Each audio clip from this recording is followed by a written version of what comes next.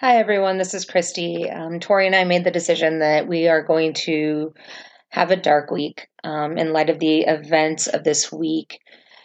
Instead of us sitting and telling you stories, we felt that maybe you guys could take the time to go check out the stories of the victims in Uvalde, Texas.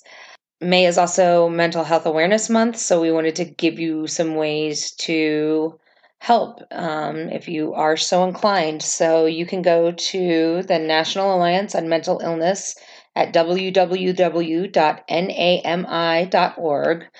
And you can donate there. That's a group that helps families of people with mental illness and also helps people with mental illness.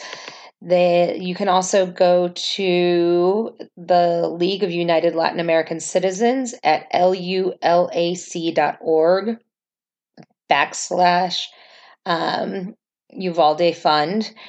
That's UVALDEFUND. And they will donate 100% of whatever is donated to victims' families. If you feel inclined to advocate for gun safety in your area, you can go to www.everytown.org, and that is the website for Everytown for gun safety. And you can also find information on your local chapter of Moms Demand Action or Students Demand Action. We hope you guys will take some time to check out those sites and find ways that you can help. And we will be back next week with more stories.